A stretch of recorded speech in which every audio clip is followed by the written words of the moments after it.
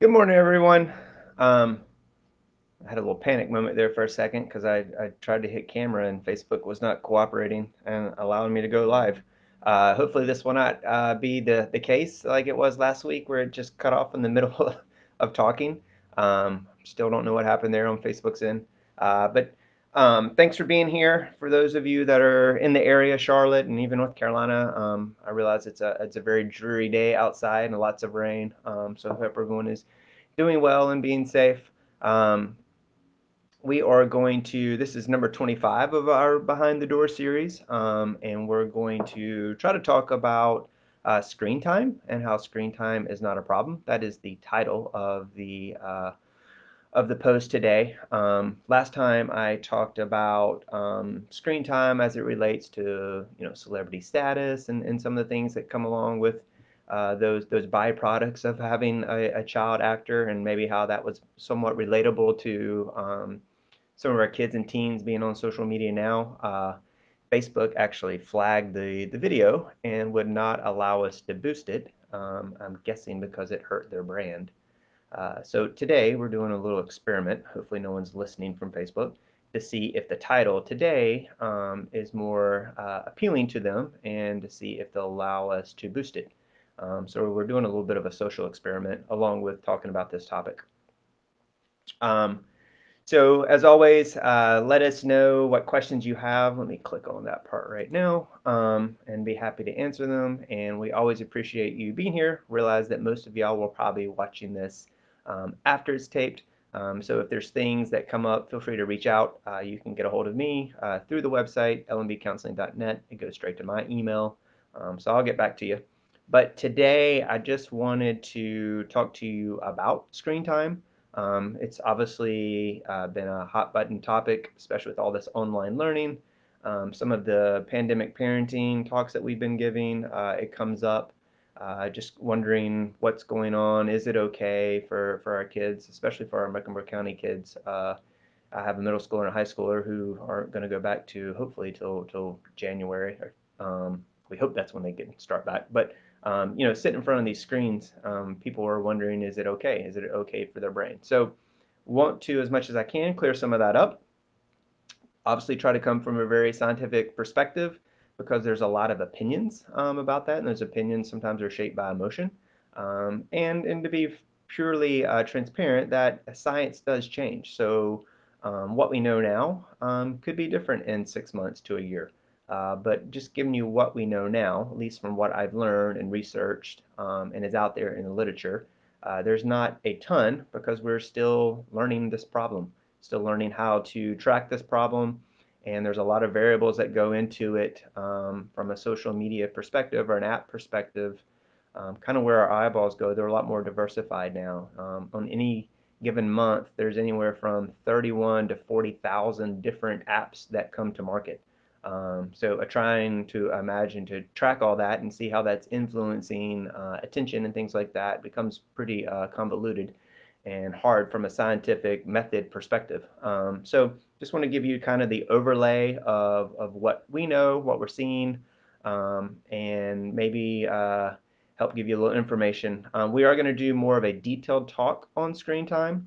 So if that's something you're interested in, we're going to do one on the 20th, so next Friday at noon, and then we're also going to do one in December. There should be some information out there on the website and through some of our mail-in uh, services. So if that's something you're interested in, it's free. Just feel free to sign up, and it'll be kind of a discussion and a talk, and have an opportunity to ask more questions. We cover a lot more about the social media piece and the video game piece, and then what it's doing, and then some interventions around it. So for today, um, just to kind of debunk the screen time problem, is it's screen time in and of itself is not a problem. Like most things, there's a lot of nuances in within what screen time is, but at least what I have read and heard and paid attention to from the scientific world is that it's more about what you're doing on your screen time. So for the talk today, we're just going to talk about social media. There's also some pretty strong literature that fragility is part of the reason that we're seeing this slope that is continuing to climb, and that slope is anxiety and depression. So the rates of that are climbing at a rate higher than the population is growing.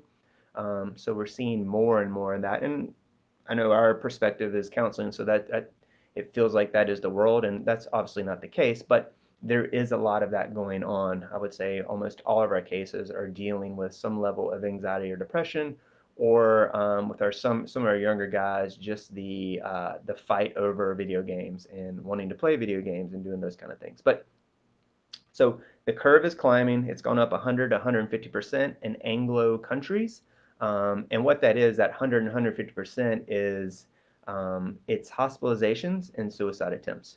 So it's real data that you can compare against other generations and other times in history, rather than, hey, more people are comfortable talking about depression or anxiety. We're becoming better educated about what anxiety and depression is. And so there can be some variance and influence into seeing some of those numbers rise. So that 100 and 150%, that curve, is strictly hospitalizations and suicide or self-cutting, self-harm attempts. And so those numbers are the ones that are skyrocketing in these countries.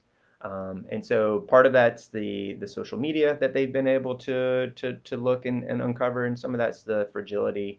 And so fragility is just think of it purely from you don't ever go outside, so you don't ever get exposed to anything. And so when you do, you're more susceptible to maybe getting a cold, germs, things like that. And that's true with social interactions, just challenging things, doing things like we talked about in the past when we need to do hard things because it gives us dopamine and adrenaline. So we're not going to talk so much about that today. We'll talk about that in the future. So just from a social media perspective, just understand that what has happened over, I don't know, the last 10 years or so, social media went from a place of connection and community to now more of division. And the reason for that are a couple of reasons. One is in 2009, I think that's right. Yeah, 2009, between 2009 and 2012, the two big platforms, one that which we're on now, introduced the like button. And so that like button is pretty much produces oxytocin. So if someone says, I like your comment, I like your picture, blah, blah, blah, you get oxytocin. And as we've talked about before, it's an incredibly strong neurochemical. We love it. We want it. We want more of it.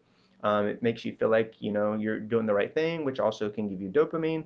And so all those things, that combo, that chemical combo, creates a really nice response. And so you want to do more of that. You want to get more of that.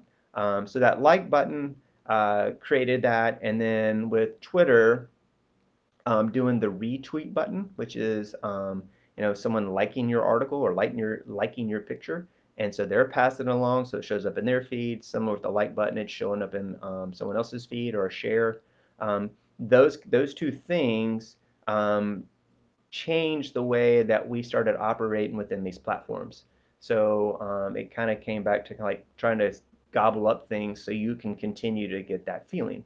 And then it's only gotten more complicated or even and more eccentric as far as what we can do with those kind of things now. But with the like and the retweet, excuse me, it gave rise to their algorithms, and the algorithms are their design is from a financial model is to capture your time and capture as much time as possible because it is best for business on the back end for them to have your time. And so they're going to produce information to you through your feeds that makes you more likely to click on it. And so instead of going to more of a community aspect, now it goes more to a division aspect because we're preconditioned to look at the car accident.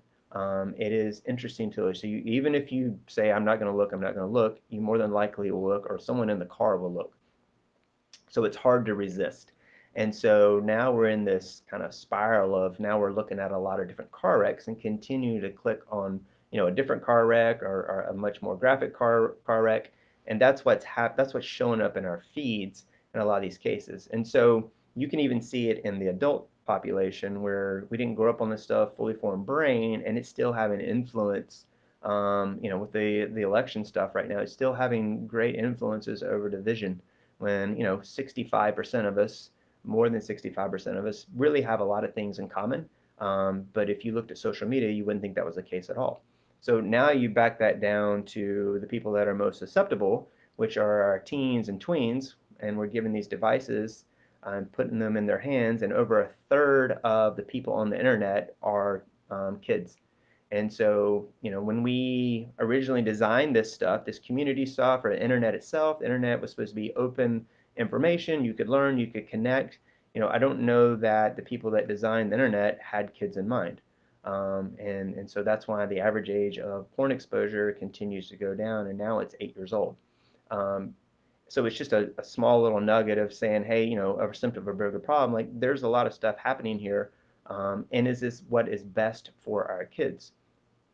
Is certain things on the internet, I think we all could agree, are not best for the kids. It may not be best for anybody. But when it comes to the social media piece, it's very innocuous. Like it's good to connect, especially in times of COVID. So it feels very benign. But what it happens is instead of being that sense of community, it's creating more division and it's creating more anxiety and depression, especially in our teenage girls and even younger girls.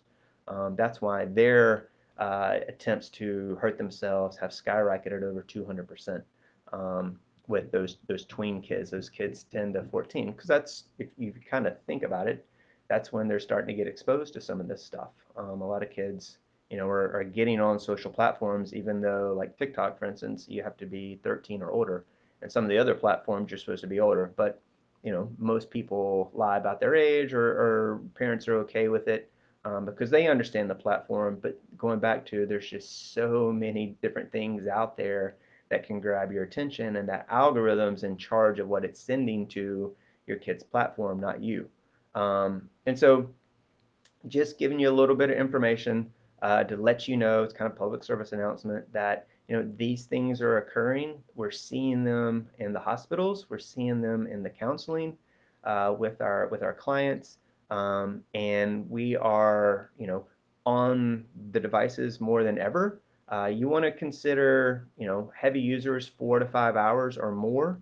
And so going back to that screen time, it's not screen time. It's what you're doing on the screen. And so the social media piece is having some pretty profound impacts on some of that developing brain, and even fully developed brain, like I said, for some of our adults. Um, we'll talk more about some of the other things and go into more depth about some of the things that I've talked about over the course of the next couple of behind the doors, and also we'll cover it in a much greater detail in those talks that we're doing. One's on the 20th of November, and I think the other one, if it comes to mind, is maybe the 12th of December. So I appreciate y'all being here. I always try to keep it short and keep it quick, so y'all can just have little nuggets. And if you have questions, need follow up, let me know. Just reach out to me, and we will see you next week on Thursday. Thanks. Have a great day.